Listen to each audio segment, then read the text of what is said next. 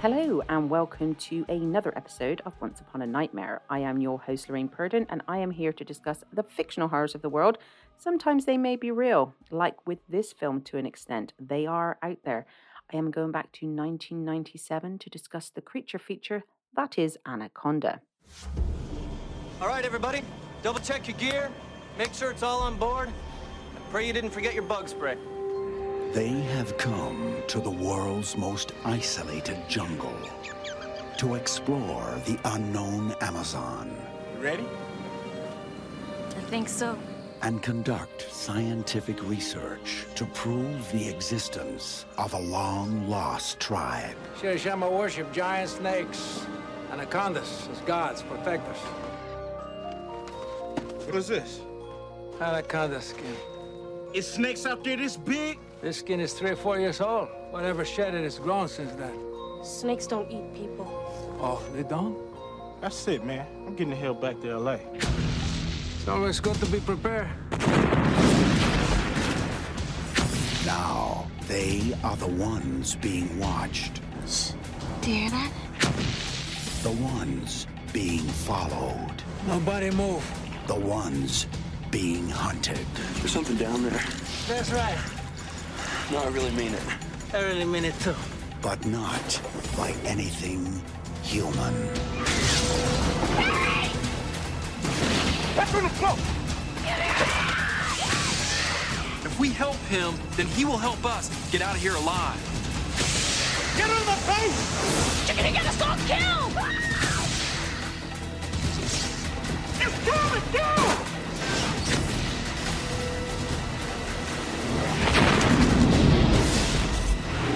Anaconda. When you can't breathe, you can't scream.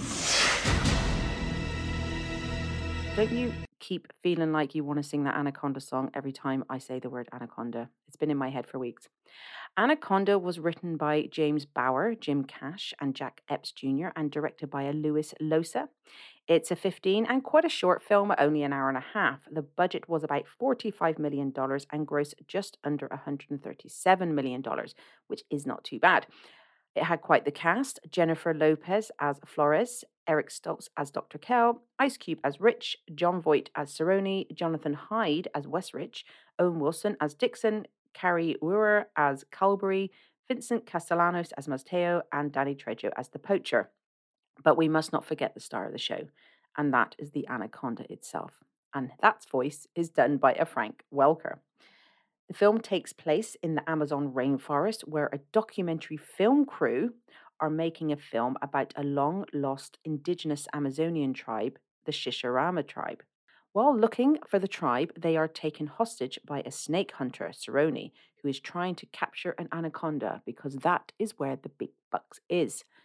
I didn't realize when watching this film that there were so many films in this franchise. I remember this film coming out and it did get a lot of slack and people did make fun of it, but I actually think it's quite good. Like watching it around this time, it has aged a bit with regards to the CGI, but overall I was entertained and I've watched it twice in the past 2 weeks. And I like it, but I haven't seen any of the others. But looking at the names and the fact that the Hoff is in one of them, I may have to go and do that. And that other 4 films are Anaconda's The Hunt for the Blood Orchid in 2004. In 2008, we had Anaconda 3 Offspring. In 2009, we had Anaconda's Trail of the Blood. And in 2015, we had Lake Placid versus Anaconda. Now, I like Lake Placid, so I might have to go and watch that one for sure. So the Amazon rainforest does cover a massive part of South America. I didn't realize how big it actually was. It's nearly 60% of it is in Brazil. Now, they did actually go to Brazil to film this near a place called Manaus, near Brazil, but some was also done in America. So if you think that this cast was in some nice place somewhere where there's maybe a few frogs and fish in the water, then think again.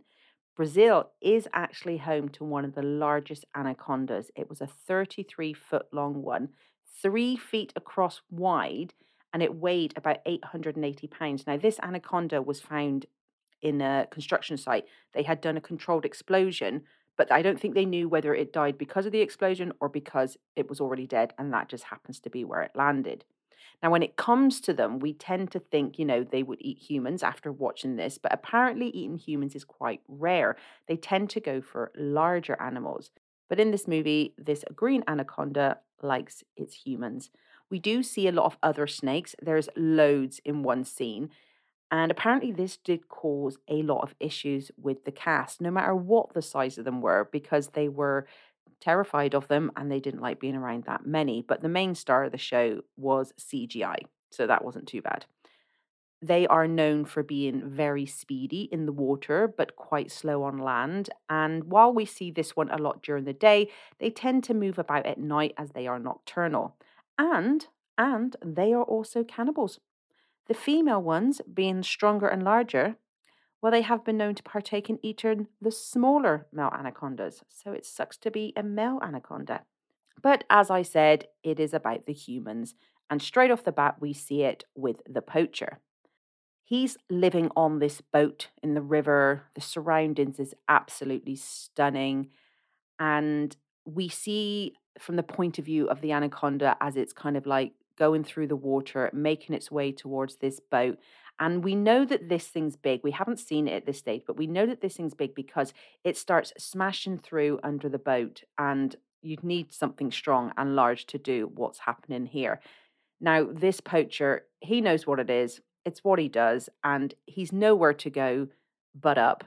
And he starts panicking. And as he heads up to the top, there's a ladder.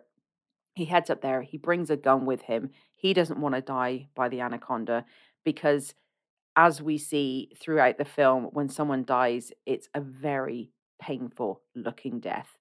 But there is a really cool scene where he's at the top and it's obviously the anaconda, but it kind of goes around him. The camera goes around him and it's very slow because that's another thing we see throughout this is how the snake taunts them. It's almost like, I'm going to get you, but you don't quite know when, but it's going to be any minute. It's really creepy and intense. But we have that short moment there, and then he just shoots himself because he knows that that is the better option than what's about to happen to him. But this beginning with the poacher straight off, it does show us what danger is out there, despite we not seeing anything. And but with the film crew, this documentary crew that's heading out there, they're all getting their stuff together as they're heading out on this big adventure and they seem like really happy about what's going on. But you kind of get the impression that they either don't care or they don't fully grasp the location that they're going to. Now, at this point, though, with the cast, there's no one you really dislike, but there's no one you really like either. No one's really standing out. You're not really fond of anything. There's nothing there to say I'm rooting for him yet. But there is someone that comes on quite soon that we don't like, and that is Cerrone. Now, he is by far the most evil character there. He's worse than the snake. And straight off the bat, you feel really uneasy about him. He used to be a priest in Paraguay, but he's now a hunter. He is a man of high intelligence. He knows how to survive in this type of place. He's been around for quite some time. So he obviously knows what he's doing because he's still alive. He knows how to hunt. He's very deceptive and he is very manipulative. And he will stop at nothing, as we see throughout this whole movie, to get what he wants. And that is money. So when we first meet him, he just looks like a man in distress. His boat has stopped and he needs help and it's pouring down with rain. So the crew, being the kind people they are, they take him aboard and tell him, we'll take you where you need to go, which is basically the next river down. And it also comes across like he's a nice guy because he's telling them that he knows where the tribe is and I'll help you. So it's kind of like a you help me, I'll help you type thing. But we see this look as the audience that the others don't see. There's a driver who is Mateo, he's the boat driver, and they both look at each other. And it's that look where you know that they've met before, but they don't want anyone else around them to know that they've met before. And the kindness from Cerrone keeps going and keeps going. There's at one point Dixon and Carlberg, they go off for a little bit of jiggy jiggy while listening to sounds in the forest. They're about to be attacked by a boar. He saves them. He's even a hero at one point when Dr. Kell goes into the water and he has like that breathing apparatus on and there's a bee in it and he gets stung by a bee. He stops breathing and Cerrone then, without even blinking, performs a tracheotomy. So at this time, it kind of seems like they need him because if anything's going to go wrong, one thing he doesn't have, he has no fear. And I think this will be his downfall at the end when it comes to it. But with Dr. Kale, He's not really in this that much because he gets injured quite from the start. So when he has this sting, he ends up being basically in a coma for most of it. But when we see him go into the water, you're kind of like, why are you doing that? Because it was a very dick measuring move and trying to be like the man. And this is why he got into trouble, because had he let Cerrone go in, like, now to be fair to him, he only got into trouble because of Cerrone. We find out later that he put a B in there. But at this time, he doesn't know that. And, if it was between someone that knows what they're doing and someone who's just trying to look like they know what they're doing, send in the guy that knows what he's doing. There's a lot of scenes throughout his when you see people in the water after this with Dr. Kell, because obviously they're on a river, so when things go wrong, they need to go into the water. But they all go in a bit easily. Now you can see that they're a little bit nervous and they can see that something's might be there and something's going on. But it is an area known for anacondas. And it's also an area known for a large crocodile called the black caiman that can reach up to 20 feet long. And that thing likes to eat people. And anacondas eat black caimans. So it shows you the size of animals that are roaming around. And when it's in water, well, you can't see it, can you? It's too late. It's on top of you before you know. You wonder why anyone goes near these places. And I wouldn't touch them. But if you've got a few minutes, it's only 10 minutes long. Go onto YouTube and search the 10 most dangerous animals of the Amazon rainforest to see what you're up against. And the funny thing is like there's this little cute frog on there, and it's apparently one of the most deadliest creatures on earth. So just because they're little doesn't mean they can't get you. But definitely go on and have a look. It's nice to watch from the UK. So Dr. Kell at this stage, obviously because of the bite, he needs to go to hospital, and Cerrone is like, I can take you there. But you can start to see now that the wheels are starting to turn, especially with Flores, and she's like, hang on a second, there's something not quite right about this, but it's not fully out in the open now. You can just see that they're trying to figure it out. They do spot another boat, and this is the poacher's boat. And this is when we get full confirmation that Matteo and Cerrone know each other, but they also know this poacher because there's a picture in there of the three of them. Now, there is, of course, nothing wrong with knowing each other, but if there's nothing wrong with it, then why are you being so secretive about it? Like there was no letting anyone know, oh, this is my friend. They've kept that really quiet. So straight off the bat, you know that something's not right. It's also on this trip to the boat that we do fully see the Anaconda in all its glory. But unfortunately, that's at the expense of Matteo. So when they're leaving and coming back, they've got what they wanted. Matteo's a little bit behind and he falls into the water when he's coming off of the boat. And that's when you see the Anaconda going for him. And it does it like quite slowly, and it's doing the whole looky thing that we saw with the poacher. But it's the way it kind of wraps itself around him, and the way you're still alive and it's crushing you and you know you're not going to escape from it, and then it bites his face, and then it's when it opens its mouth, and it's so terrifying because just the thought of it, and you know that you're going in there. And at this stage, the rest are not aware that Matteo was gone, and they want to go back and search, but Cerrone refuses. Now this is the one time he does refuse to do something at the start, because I think he knows what's going on. So Rich, he goes back.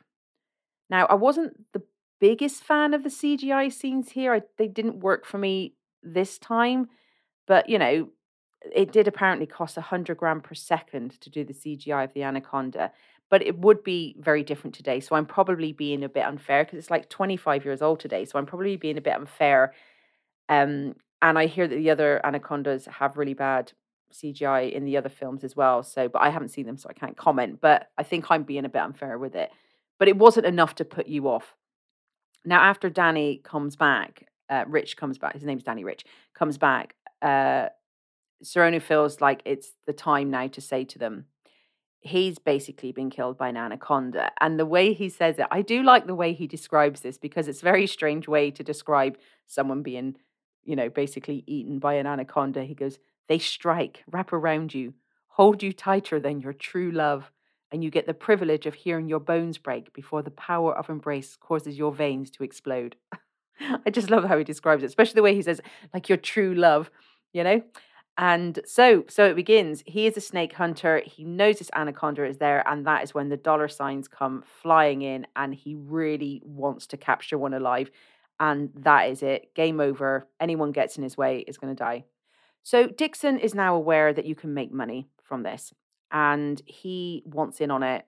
And he goes in and speaks to Cerrone, and I want in on it. And I mean, he's such a dick here. It's all about the money. But I don't think he really understands, along with the rest of them, how big these things actually are. Because when they actually see one, the shock on their faces, and the capture, of course, doesn't go how they had imagined, and people are being pushed and pulled in all directions. And Dixon, thanks to his greed, well, not thanks to his greed, but, karma, is the one that, cops it. And I didn't really think much of this character throughout, to be honest with you. And not because, he was this double crossing prick in the end, but there just wasn't really anything going on. And that's not a dig at Owen Wilson, because I actually really like Owen Wilson as an actor, but he doesn't really have anything to work off. Even there's one point where he's talking to Karlberg, and it's just like there's just nothing there, And even when he's the one that gets taken next by the anaconda, and even when it does, he just looks like he can't be bothered. He doesn't even look that terrified. He just seems like such a lazy person. It's interesting though when you see the anaconda take them, the way it whirls its way around them. It's almost like this romantic dance. And when you see someone, they're at a dance and someone holds out their hand and they kind of whirl them around. It's like that. And the anaconda whirls him into the air, and it's very elegant at this stage. Obviously, the next bit isn't. So after Dixon has been taken, they obviously want to save him, and Flores tries to shoot the anaconda, but Cerrone ain't having it. That's worth a lot of money. He's no good to me dead. But to be honest, from the first interaction, you can see with the bones being crushed. I think if you, I don't think you could survive that, like to the extent that he was crushed. So even if she had shot it and let him go, I don't know, would you survive something like that? And also, as it brings him into the water, so they don't get him out of the anaconda, and it brings him into the water, and we can see Dixon really up close here, and he just lets out this breath, and it's so creepy because you know that he's still alive, and there's just like no way of survival. So at this stage now, Dixon's gone, and Cerrone he's just such a dick. He goes over to in front of his girlfriend. He goes over and he starts performing this service of like the fallen men and all that kind of stuff. It's so bad. And they're like really angry with him, but then he really shows who he is because he brings out the big guns and he basically tells everyone, I'm in charge now. You do what I say. And if you don't, you're going to be killed. But while all this is going on, we do get this shot of the anaconda gliding through the water. And in there is a fully formed Dixon with the outline of his body. And it does look like he's almost screaming in there. It's really creepy. So after this, the crew obviously want to get their boat back and be in control. And unfortunately, this means Flores has to seduce Cerrone to try and capture him, and she has to kiss him. And we know he's going to be on board for this because there's a scene previously where she's sleeping and he's just like doing this really creepy, lustfully, pervy, starey thing at her. But the thing is, it's basically him all over. But when he gets caught, he doesn't do what normal people would do and kind of look away and be embarrassed. She's the one that has to close the door to stop him from looking. He doesn't look away. But he is the character in the film that completely dominates it. And you spend more time worrying about him than you do about this bloody snake. And he is a snake himself. Like the way he moves around, he almost slithers around a boat. And his eyes, he does this thing a lot of the time where they're kind of like half closed. And he moves his mouth in a certain way. And he looks like a snake. And, when you think about it, he himself, he's stalking the crew. He's slowly trying to suffocate and kill them all to get what he wants. He's basically the anaconda in human form.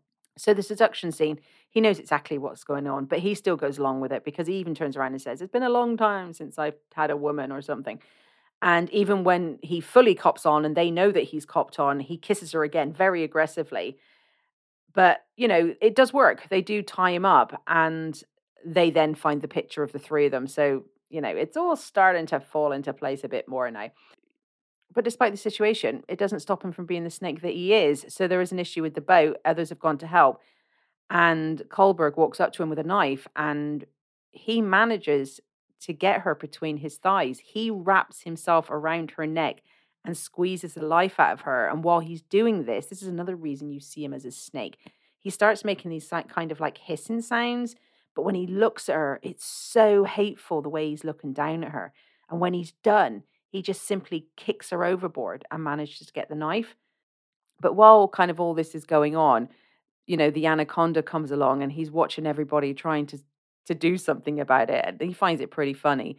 But it's kind of next, to be honest with you, it was a bit of a shame. So Westridge here is the next to go. And it, I was starting to like him because he was really starting to step up. At the beginning, he was like really a real whinger and a whiner and all this kind of stuff. But he ended up becoming a good part of the team and you ended up really liking him. So it was quite a shame when he went. So the end scene here is probably where it really steps up a bit and goes really like full on. And we think at this stage that Cerrone is dead. And that is because Dr. Kell came to and put a gun, dart in his back. And while we think this is the case, it isn't. And he manages then to come to and he captures Flores and Rich. And he now uses them as bait. He puts them in the middle of a net. Now, while they're sat there, we see that the anaconda is coming. Again, it comes along very slowly. It looks at its prey. When's it going to pounce? It's very sneaky. But when it does grab them, because they're tied together, it obviously 2 for 1, they are then all captured in this net. And it's so scary because they're captured in this net and, they're kind of being crushed. But to be fair, they don't get as crushed as they would have got because the anaconda is panicking. So if anything, them being in this net is the thing that could potentially save them. But it's also one of these things where I love how cocky Cerrone is when he gets exactly what he deserves. So while all this is going on, they manage to get out of the net and he still thinks, he's going to get this anaconda, but then the anaconda gets him. And I think this death seems to last a bit longer than all the others as it first of all shoots up the ladder, bites him on the shoulder. He can't move. You can see he's like paralyzed. And then we see him get crushed. But when we see him get crushed, we really see the face like bloating out and the pain and the red and all this kind of stuff. And we also, it's the weirdest thing. It's so weird. So we're seeing the anaconda eating him, but from Cerrone's point of view. So he's looking up into the anaconda as it's going over him. It's so gross because, like, we know where he's going. He knew where he's going. And then we see the anaconda kind of just taking him down and his feet are like hanging out. It's so gross. And Flores and Rich, they see it all too. And they do try and make their escape. But, this thing wants more. This anaconda just wants more all the time. And they're known for regurgitating food, and they tend to do this when they're frightened or in some sort of danger, and they don't want to be slowed down when they have to move around. So, in all this chaos and everyone's running around, the anaconda then chases after Flores and it spits out Cerrone right in front of her. And honestly, it's so gross because he's covered in this like weird mucus stuff, but he's still alive. And this is the wink. He's on his knees. He just looks up at her. He kind of like falls on her a bit and she pushes him back. And then he just gives her this wink. And apparently that wasn't scripted. It was something that Voight improvised it on the moment. And it's so ridiculous.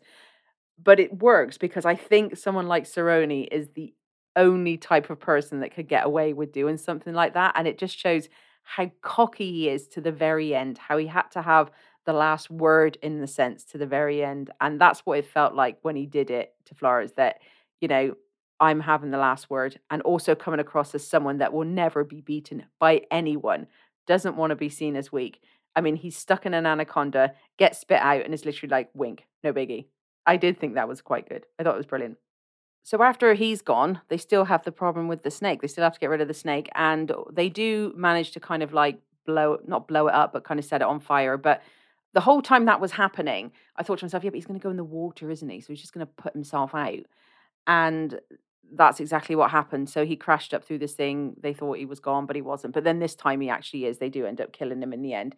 And then that's kind of just how it ends. The three of them just go off in a boat together, and that's literally it. But it's a fun movie. It's a good movie. It's definitely worth a watch. Don't take it too seriously, and enjoy the creepiness of John Voight because he just takes it to another level. He was great casting in this, I have to say. And yeah, that is my little take on Anaconda. If you want some more stuff behind the scenes, go to Instagram as Once Upon a Nightmare on a podcast, and Twitter as A Nightmare Pod and on Facebook as Once Upon a Nightmare. And I will chat to you again very soon. Bye.